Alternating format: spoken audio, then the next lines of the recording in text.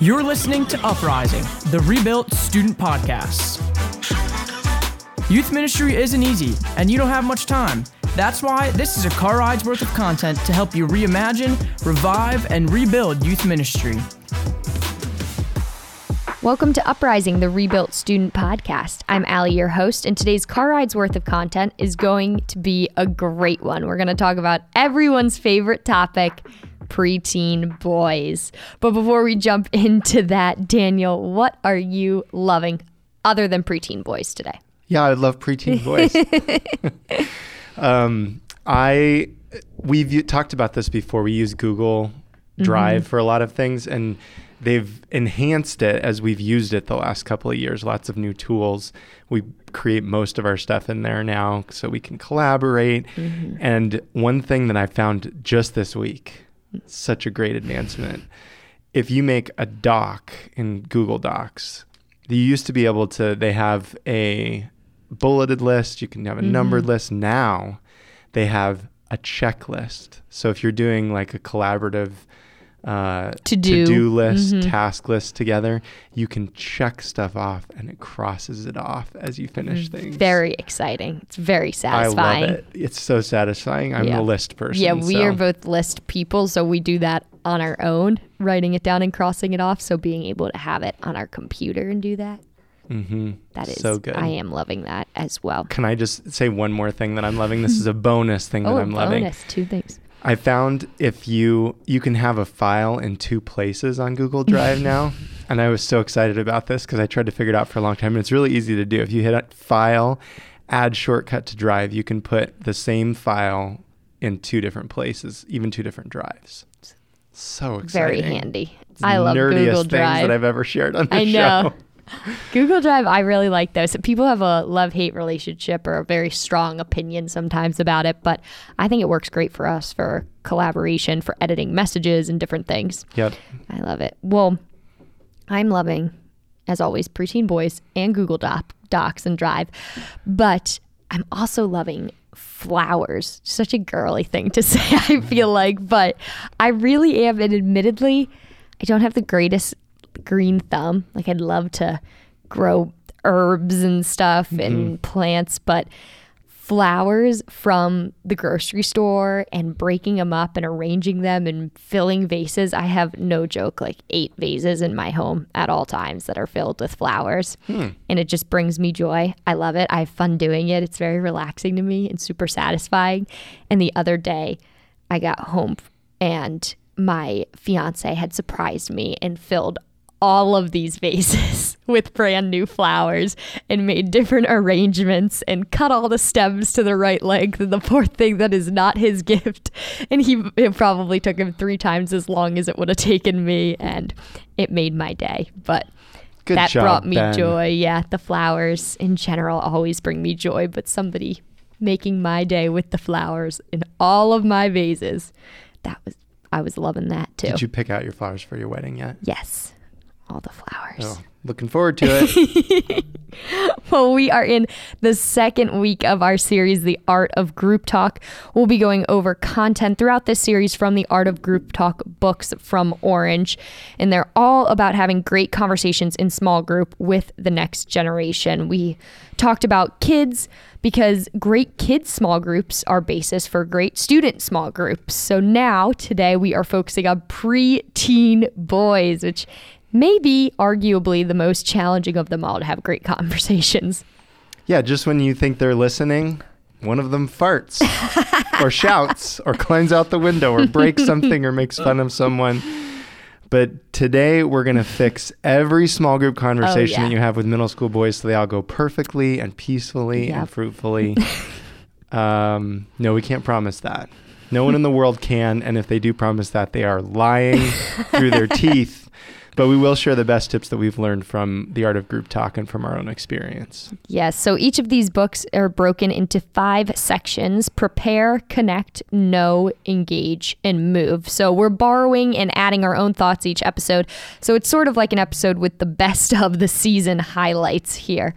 So here are a couple tips to prepare, especially when it comes to preteen boys. And the first is to pray.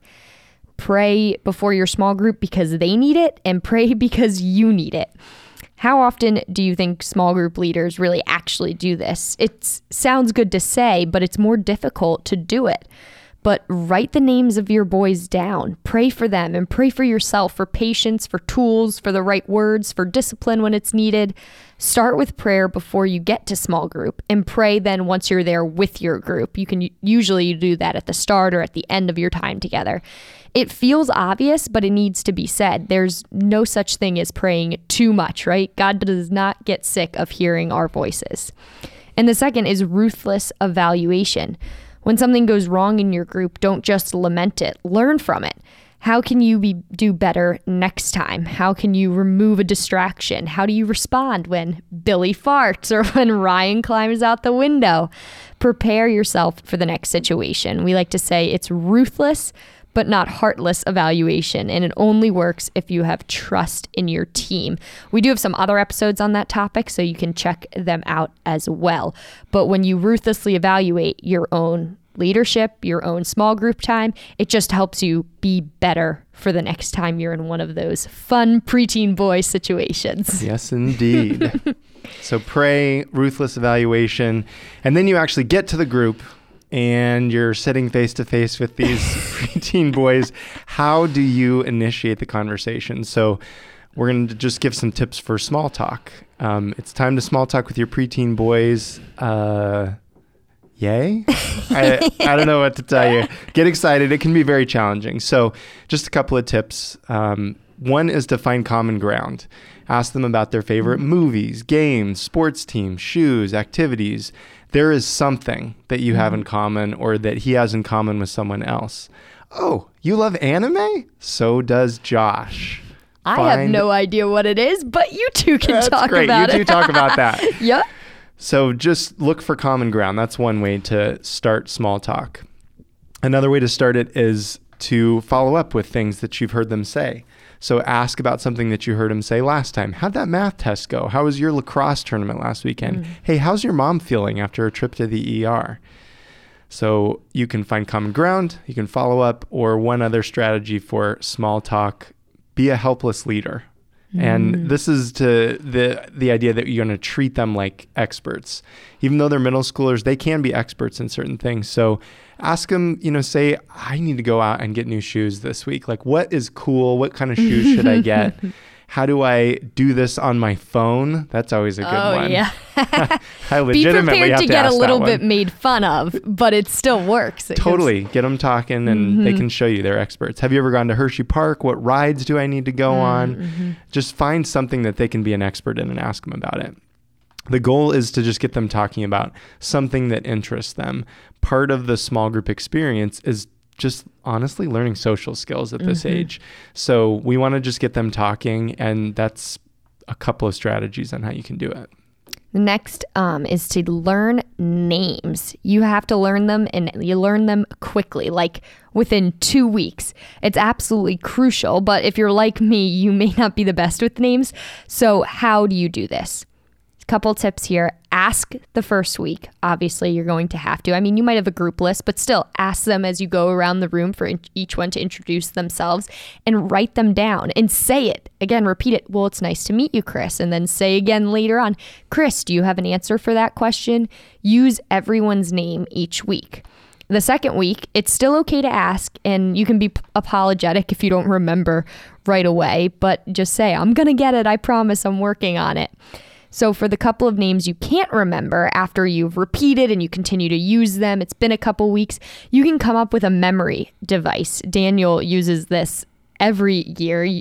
Poor thing, Daniel has to get up there during our 2 confirmation masses with close to 200 kids, 150 to close to 200 kids each year we have split between 2 masses. And Daniel gets up and reads every single name, first and last name. And some of them you never use their last names. Are not easy to pronounce. I know. Tough. We had a tough one this year too.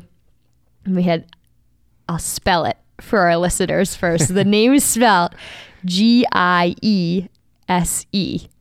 Which in mass I said Gisa. Yeah. Which I knew was wrong when I said it in mass. It sounds like it ends with an A. And you practiced too. You knew you were going to say that. but it's pronounced Geezy. So, Daniel tries to make little notes, writes it out on how to actually pronounce it. But even easier than that, to help remember off the top of your head, you can say Geezy rhymes with easy. It's easy like Geezy.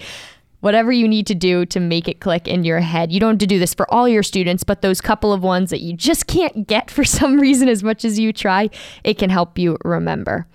And you can also ask another adult who knows them. If it's later in the semester or the year and you feel like you should know their name already, just lean over and be like, what is their name again? Not to call them out that you don't remember them, because you never want to make them feel like you don't remember. But knowing their names is so crucial and can make a big difference within your conversation, because it makes them know that they are known. So one other tip, maybe a preemptive bright idea before we get to the end of the episode, is to even make a photo directory of your students for small group leaders. You do have to get your permission to take pictures a lot of times of underage students. We do this within our database and things. We get consent from parents. So your church may be able to help out with you, or your database may be able to help you out organize that. But if you just take a group photo and be able to put the name to the face every once in a while to test yourself almost, that can be really helpful. Yeah, it is a little bit of work, but a photo directory is very useful. All right, next tip, how to have great conversations with preteen boys. You gotta go to their level. So know their world a little bit, at least a little bit. Doesn't mean fart. Not to you fart. keep type at the farts. Although they'd probably respect you if you did that some of the time. We're not advocating for that. Okay. So this may be the most important age that we need to enter their world, I think. What do you think, Allie? I think it's important at all ages, but I think it's for a lot of things, but yeah, it's like the hardest of all of them to enter their world. It probably just takes the most effort when they're in middle school. There was a leader a couple of years ago named Dave for us, and I remember walking out with one of the boys in his group, and he had his arm around him, or he was like definitely like focusing in on this kid as they walked out. Very quiet kid, like really tough to connect with, a little bit emo sorta. And Dave walks out and he's like, listen, what's the game that you play?